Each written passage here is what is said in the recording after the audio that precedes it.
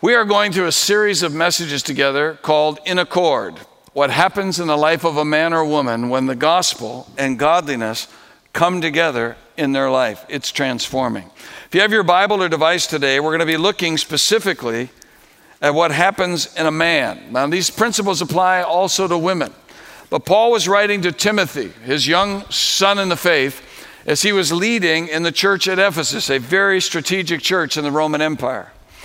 Paul understood that Timothy's example was strategic, as he'd be shaping and influencing a whole new group of Christians. And so Paul wrote to Timothy and saying, Timothy, here's how you need to pursue God yourself, and these are the things you need to be teaching, certain things that will help others to pursue being godly. And on this Father's Day, I can't think of better words. This stuff is pretty convicting, but this is the pursuit of my heart. I'm not there yet, but I'm pursuing this, and I know many of you are too. This is how Paul wrote it to Timothy, 1 Timothy 6 in verse 2. These are the things you are to teach and insist on. If anyone teaches otherwise and does not agree to the sound instruction of our Lord Jesus Christ and to godly teaching, they are conceited and understand nothing. They have an unhealthy interest in controversies and quarrels about words that result in envy, strife, malicious talk, evil suspicions, and constant friction between people of corrupt mind who have been robbed of the truth and who think that godliness is a means to financial gain. But godliness with contentment is great gain. For we brought nothing into the world, and we can take nothing out of it. But if we have food and clothing, we will be content with that. Those who want to get rich fall into temptation and a trap, and into many foolish and harmful desires that plunge people into ruin and destruction. For the love of money is the root of all kinds of evil. Some people, eager for money, have wandered from the faith and pierced themselves with many griefs. But you, man of God, flee from all this and pursue righteousness, godliness, faith, love, endurance, and gentleness. Fight the good fight of the faith. Take hold of the eternal life to which you were called when you made your good confession in the presence of many witnesses. In the sight of God, who gives life to everything, and of Christ Jesus, who while testifying before Pontius Pilate made the good confession, I charge you to keep this command without spot or blame until the appearing of our Lord Jesus Christ, which God will bring about in his own time. God, the blessed and only ruler, the King of kings and Lord of lords, who alone is immortal and who lives in unapproachable light, whom no one has seen or can see, to him be honor and might forever. And all God's people said, amen. God, thank you for these words. They are powerful, and they help us to chart a course with you. And they're greatly encouraging because we know that how we may think we have failed in the past, it is never too late to begin the pathway of pursuit of godliness with you. So I'm praying today, God, for all of us, and especially we as men on this Father's Day, that we will understand and undertake the pursuit of a godly man. And we'll thank you, Lord, for all that you'll show us in Jesus' name. Amen. In his book, Socrates in the City, Eric Metaxas was talking about a time when Chuck Colson, who was a former aide for President Richard Nixon and also founder of Prison Fellowship, a global ministry reaching out to prisoners with the gospel around the world. He was telling in his book about a time when Chuck Colson was talking about the fellow millionaires and others who lived with him in Naples, Florida. If you've ever been to Naples, it is a garden spot in the country. And here's what Chuck Colson said. Naples is an absolute nirvana for all golfers, and they all come here. They're all CEOs of major corporations, and they retire to Naples, and this is it. 27 golf courses and miles of sparkling beaches and the best country clubs. I watch these guys. They're powerful people. They have this New York look on their face. They're determined, But now all of a sudden they start measuring their lives by how many golf games they can get in. I often say to them, do you really want to live your life counting up the number of times you chase that little ball around those greens? And they kind of chuckle, but it's a nervous chuckle. Because in 6 months, they've already realized how banal their lives have become. They've got beautiful homes, castles really. And when they get bored with that, they build a bigger castle. And they're mostly miserable. You know, when I read that and what Paul was writing to Timothy, I realized, you know what? You need to be really careful of what you're pursuing in life. Because you might actually get it. And discover all the miserable emptiness that comes with it. Because God has so structured things. You're never going to find anything apart from Him that will ever satisfy like a godly life with Him will. Solomon was a king who had it all. He had good looks, wealth, power, wisdom, 1,000 women in his harem, building projects, palaces, vacation homes, and a booming economy. In fact, he wrote about it in Ecclesiastes 2 like this. I undertook great projects. I built houses for myself and planted vineyards. I made gardens and parks and planted all kinds of fruit trees in them. I made reservoirs to water groves of flourishing trees. I bought male and female slaves and had other slaves who were born in my house. I also owned more herds and flocks than anyone in Jerusalem before me.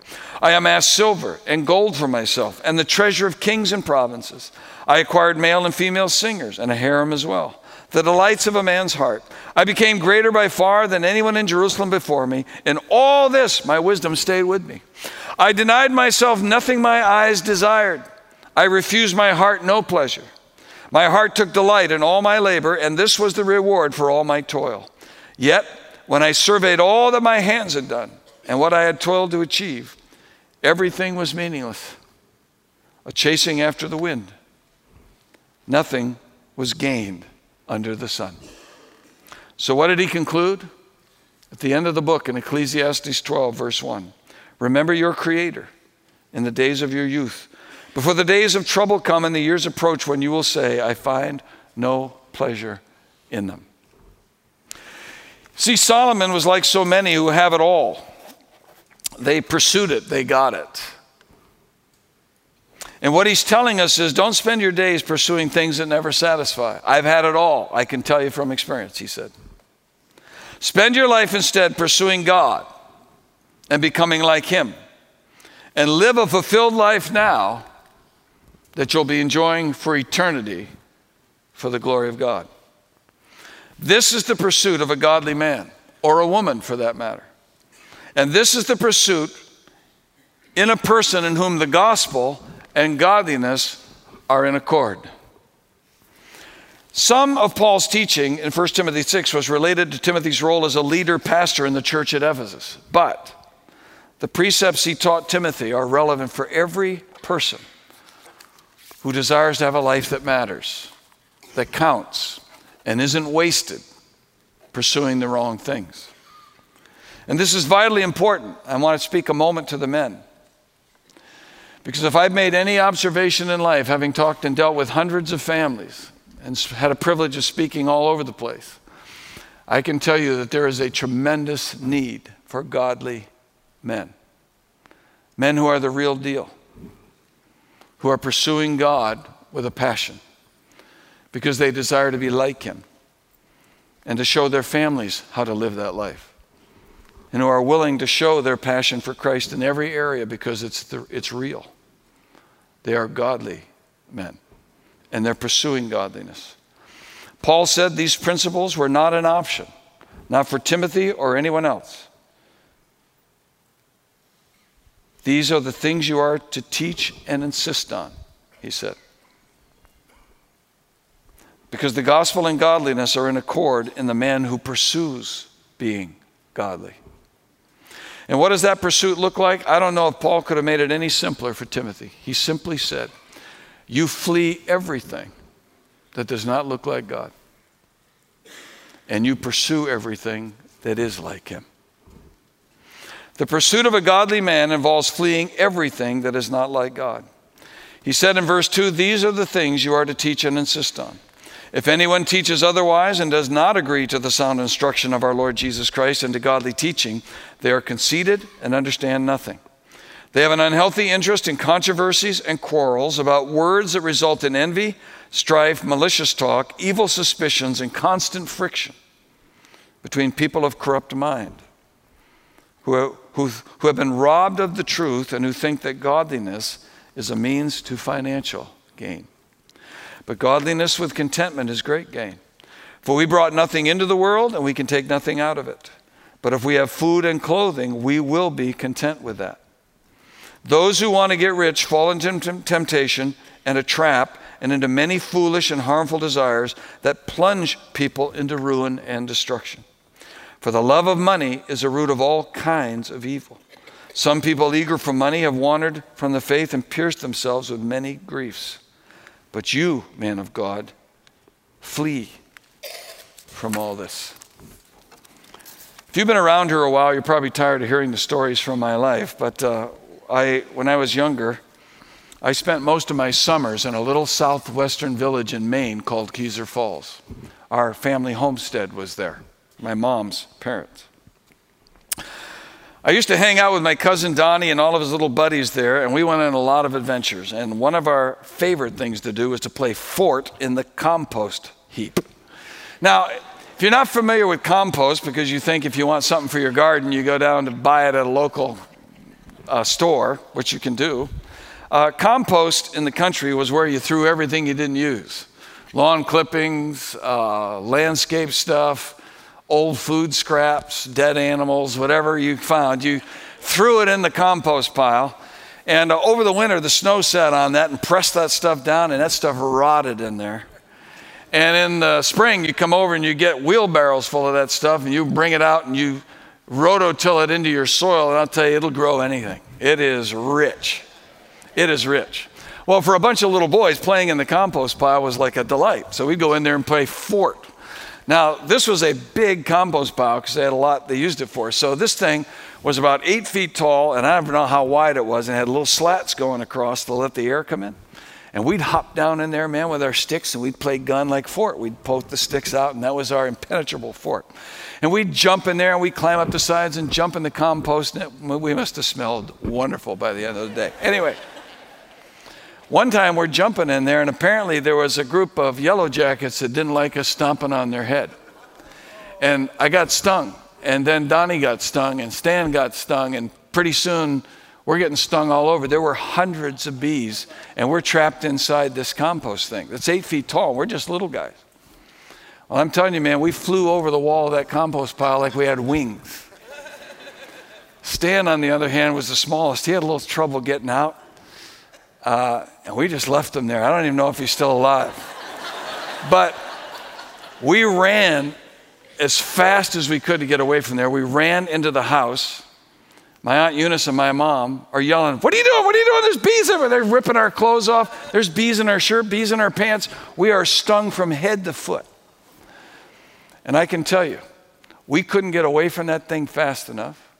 We couldn't stay far enough away from it. In fact, the whole summer long, we never went back to the compost pile.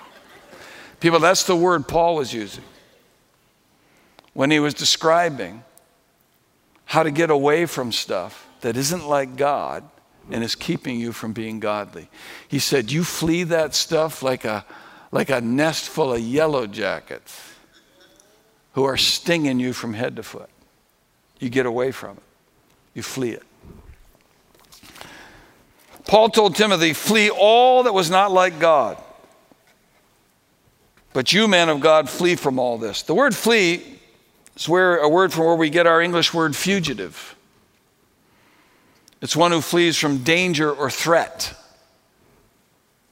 It's the idea of getting away from the dangers and threats that are going to keep you from being godly. You flee because you see them as a threat, and godliness is your pursuit. Flee from all this, Paul told him. So what's the all this? Well, in verse 3, he begins by saying one of the things you flee is ungodly false teaching. Verse 3, if anyone teaches otherwise and does not agree to the sound instruction of our Lord Jesus Christ and the godly teaching, they're conceited and understand nothing. You see, this is the very definition of false teaching. It doesn't square with the sound instruction Jesus gave. Simply put, they aren't teaching what Jesus taught. It can be teaching that puts forth a false Jesus, like the cults, or it can be a teaching that focuses on what Jesus can do for you all the time. But it isn't what Jesus taught.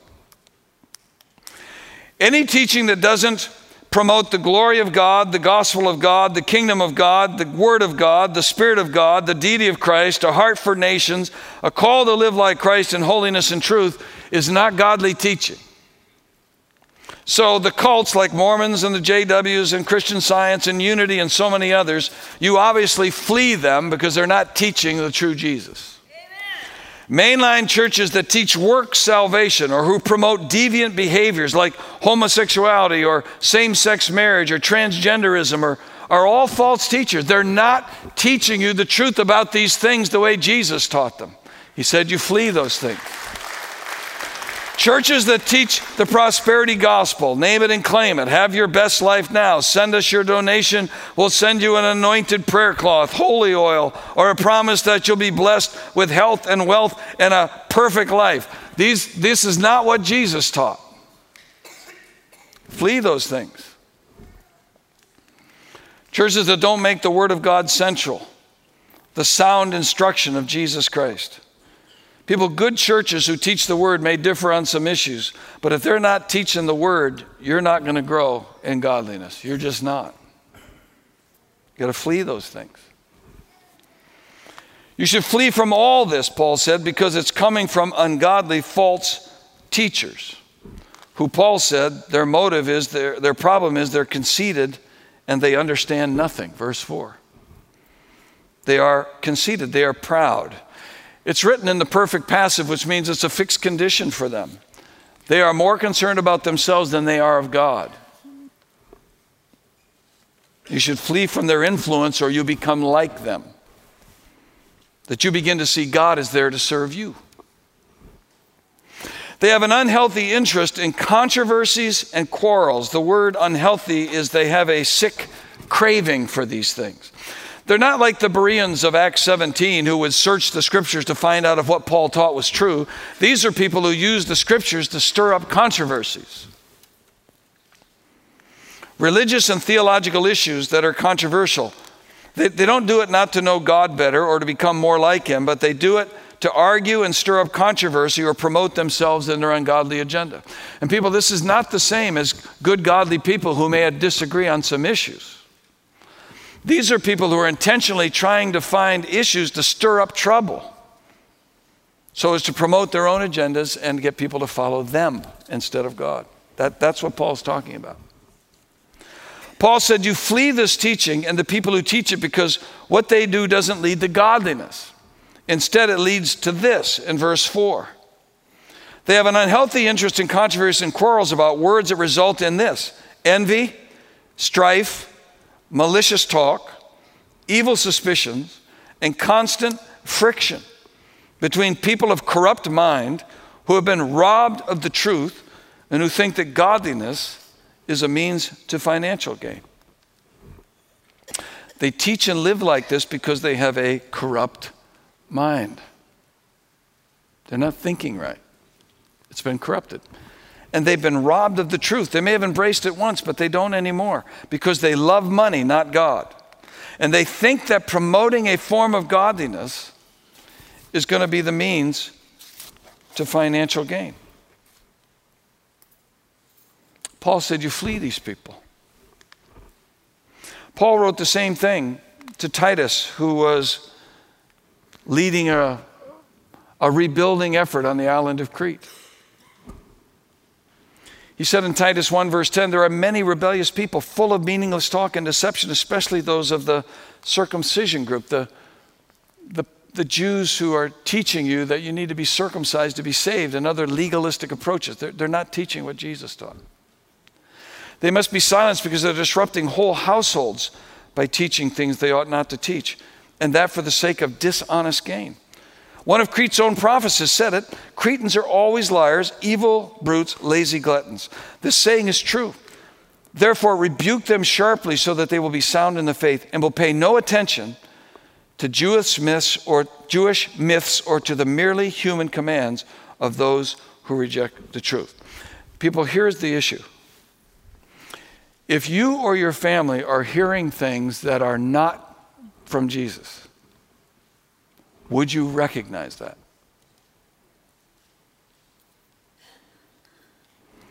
Because if you don't, then you're susceptible to falling prey to the very people he said will lead you astray. They will keep you from being godly. He went on to tell Titus in Titus 1 verse 15, to the pure all things are pure, but to those who are corrupted and do not believe, nothing is pure. In fact, both their minds and consciences are corrupted. Look at this. They claim to know God, but by their actions they deny him. They are detestable, disobedient, and unfit for doing anything good. Well, what motivates people? Personal gain. They think that godliness is a means to financial gain. Verse 6, 1 Timothy 6, verse 6. But godliness with contentment is great gain. For we brought nothing into the world, and we can take nothing out of it. But if we have food and clothing, we'll be content with that. Those who want to get rich fall into temptation and a trap and into many foolish and harmful desires that plunge people into ruin and destruction. For the love of money is a root of all kinds of evil. Not money, the love of it. Some people eager for money have wandered from the faith and pierced themselves with many griefs. Godliness with contentment is great gain. Godliness, a godly life, truly live like God. Not that we are gods, but that we become more and more like him in conduct, in character, in purpose, in perspective, in worldview. Contentment means you're satisfied. You're not longing for anything else to be satisfied. That's why he said in verse 7, for we brought nothing into the world and we can take nothing out of it.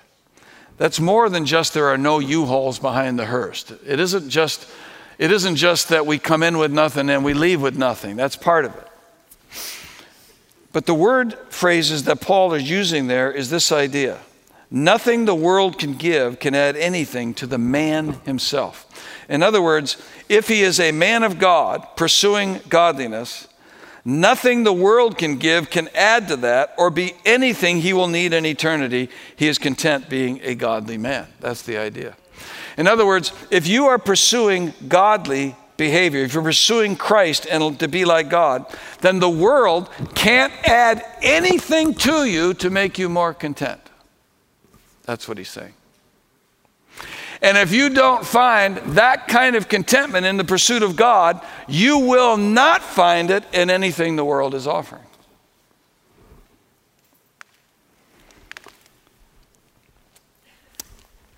I want to be careful with the illustration, not to disclose too much, but you know that one of my best friends and best man at my wedding was a professional football player, running back for years in the NFL. He's also coached on 3 NFL teams. He told me one time he was sitting in his coaching office. I'm not going to tell you who the player was, but if you follow football, you would know him. He was a well-known running back. Came down one day. Sherman said, I was sitting in my office. I hear a knock at the door. I look up, and here's this famous running back standing there. And he says, Coach, you got a minute? And Sherman said, I said to him, sure.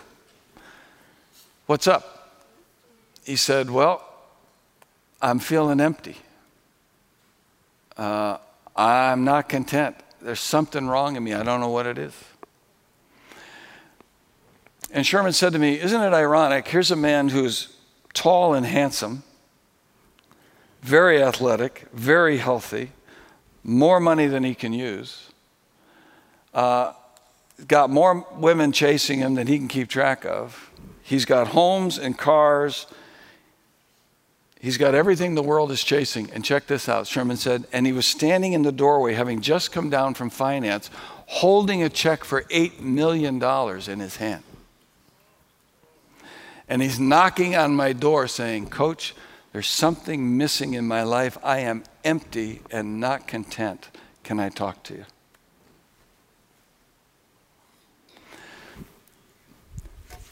Paul told Timothy, don't chase that stuff.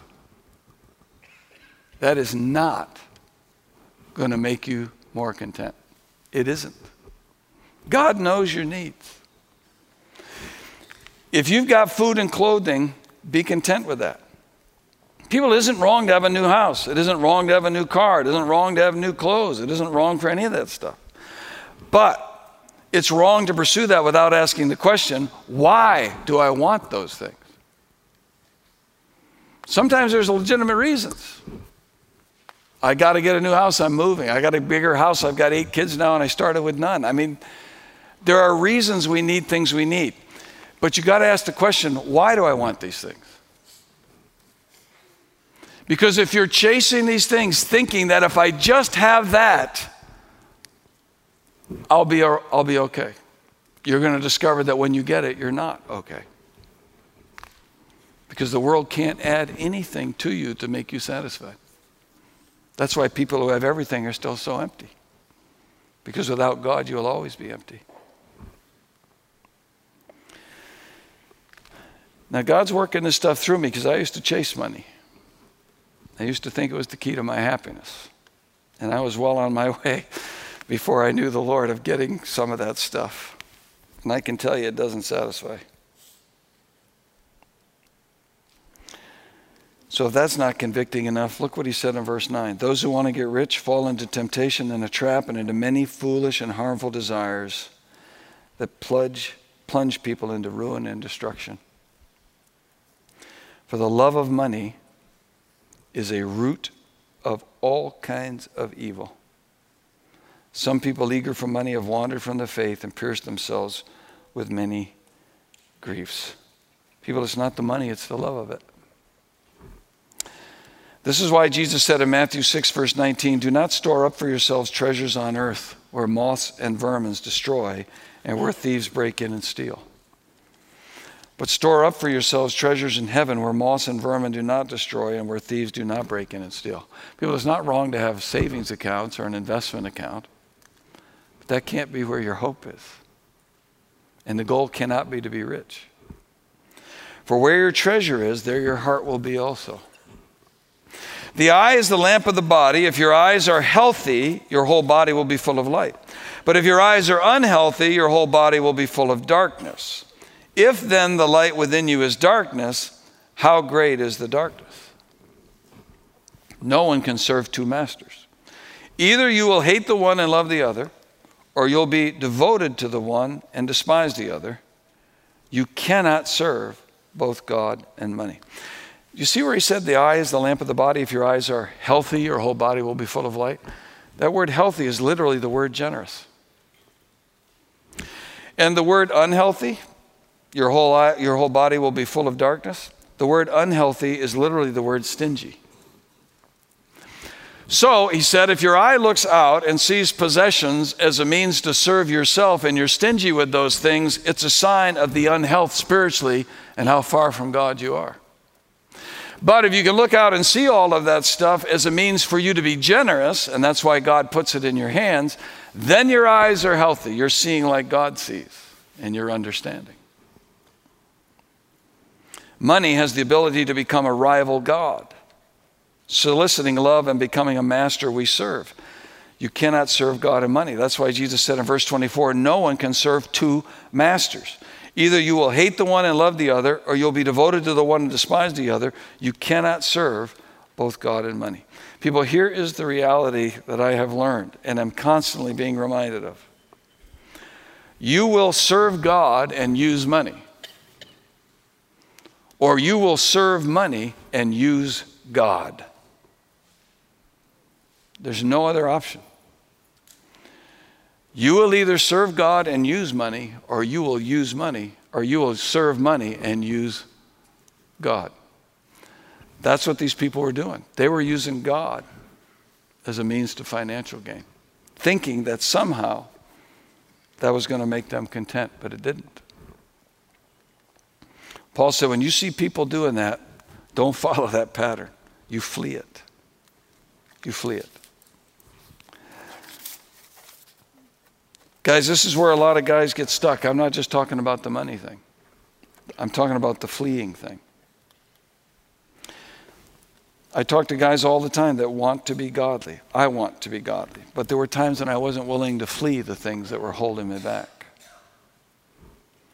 Well, I'm willing now. And God's beginning to show me what some of those things are.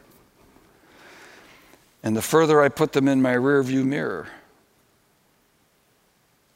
the more God can develop his character in me. These are the things you are to teach and insist on. Man of God, flee from all this.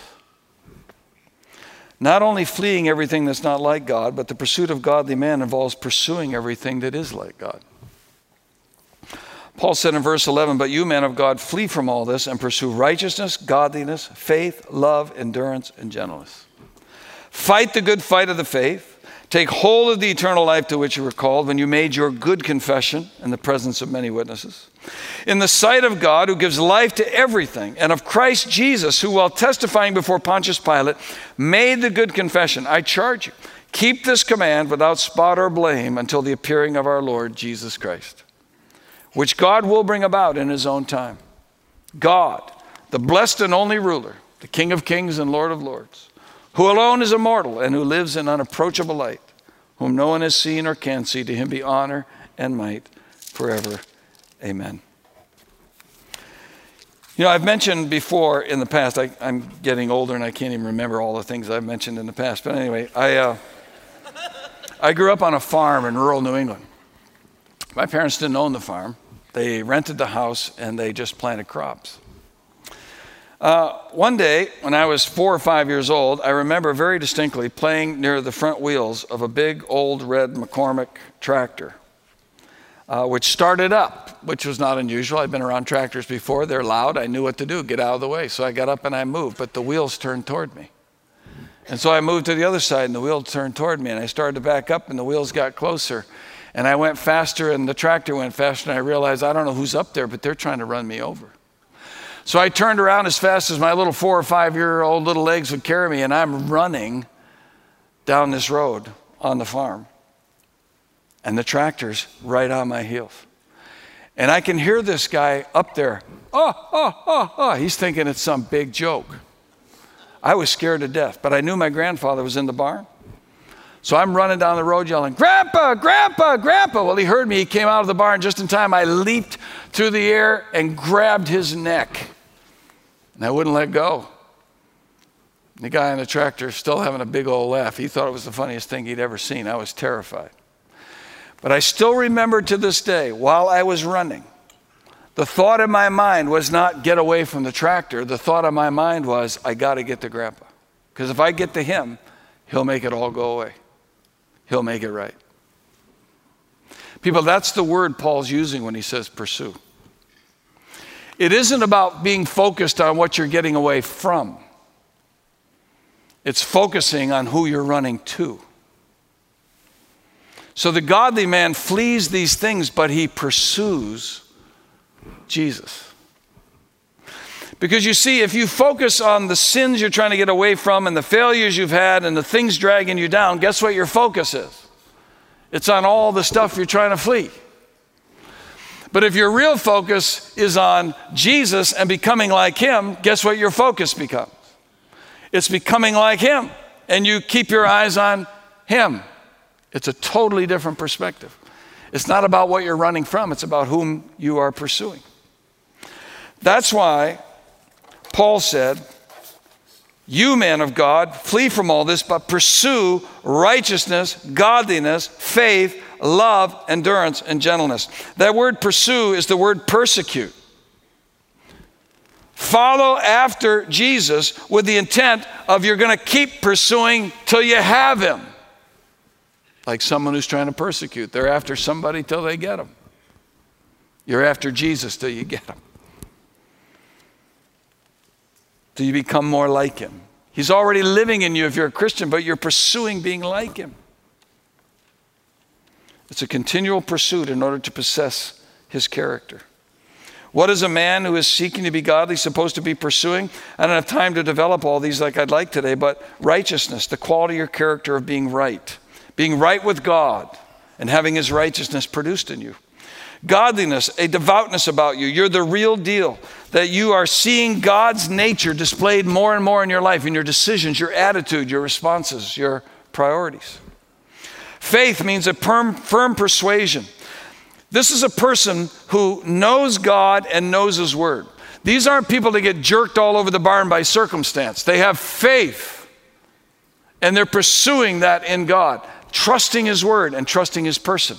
So whatever the world's throwing at them, God is their constant. They're growing and pursuing love, the agape, unconditional love of God and love for God. Meaning, God, I love you now. So if you never gave me another thing, if you turned off the spigot of blessings, my life became a mess and fell apart in your service, I love you now because I know you love me. And that's translating to love for others. And you will pursue endurance, patient endurance, abiding under the things that happen in the production of this godly character. It's perseverance. See, that's why the Lord's brother James wrote in James 1 verse 2, consider it pure joy, my brothers and sisters, whenever you face trials of many kinds, because you know that the testing of your faith produces perseverance or endurance. Let perseverance finish its work so that you may be mature, complete, not lacking anything. You see, in the Bible, you'll find a pattern that the more you endure with Jesus and for Jesus, the more you become like Jesus.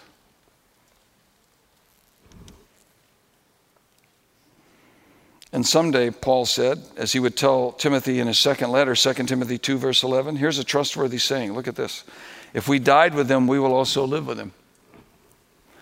If we endure, we will also reign with him. If we disown him, he will disown us. But if we're faithless, he remains faithful because he cannot disown himself. You'll pursue endurance. You aren't hot one day and cold the next. I'm following Jesus no matter what. And you do it with gentleness, meekness. It's strength under control. People, this is not weakness. These are men who are the strongest of men. Strongly of character and conduct. Jesus was the meekest man that ever walked the earth. And he held in his hand the omnipotent power of God. He knew how to control that for God's glory and the good of others. These are the kind of attributes that we are to pursue. Such men will be ready to keep pursuing this godliness, fighting the good fight of the faith. I love that phrase. It means fighting like God for the things God fights for.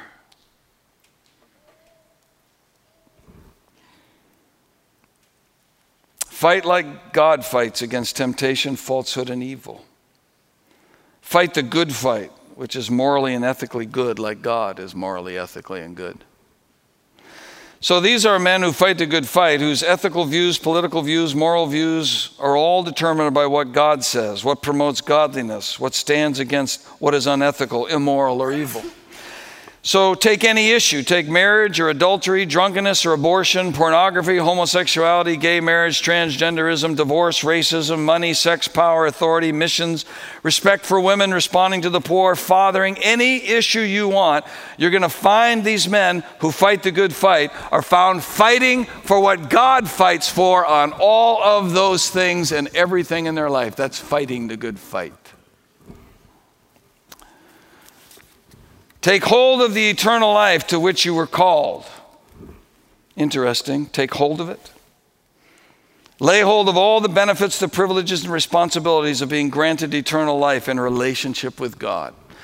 Paul said, Timothy, you confessed this once in the presence of many witnesses. So with God as your witness now in the sight of God, and Jesus Christ, who also maintained the good testimony, you keep maintaining that good testimony and that witness because you're doing it for God and the kingdom. And remember, Jesus, when he stood before Pontius Pilate, he made the good confession. When his own life was on the line in front of Roman authorities, he never wavered. He told Pilate the truth about who God is. He told him the truth about who he was. And he told Pilate the truth about himself. He never wavered. That's why Paul said to him, you keep this command without spot, meaning without wavering, or without blame, unrebukable. Nothing in your life could have blame laid on it. And in fact, if people blame you for things you've done wrong, they're only going to discover you're already dealing with it the right way with God. And you keep pursuing this, Timothy. It isn't how you start, it's how you finish. You keep pursuing this without spot or blame until the appearing of our Lord Jesus Christ, which God will bring about in his own time. God, the blessed and only ruler, the King of kings and Lord of lords, who alone is immortal and who lives in unapproachable light, whom no one has seen or can see, to him be honor and might forever and ever. Amen. Guys, I want to ask you the question today, what are you pursuing? I've shared with you before, I'm not a godly man yet, but I want to be. And I am pursuing this. And I know many of you are too. And so what I'm learning is there's things that God's going to keep revealing to me that I need to flee because they aren't like God and they aren't going to make me like God. I got to let go of those things. But the most important thing is that I've got to pursue him with a new passion. And you know the beauty of this? I don't care where you are right now in your walk with God. It is never too late to begin this pursuit. The pursuit of a godly man.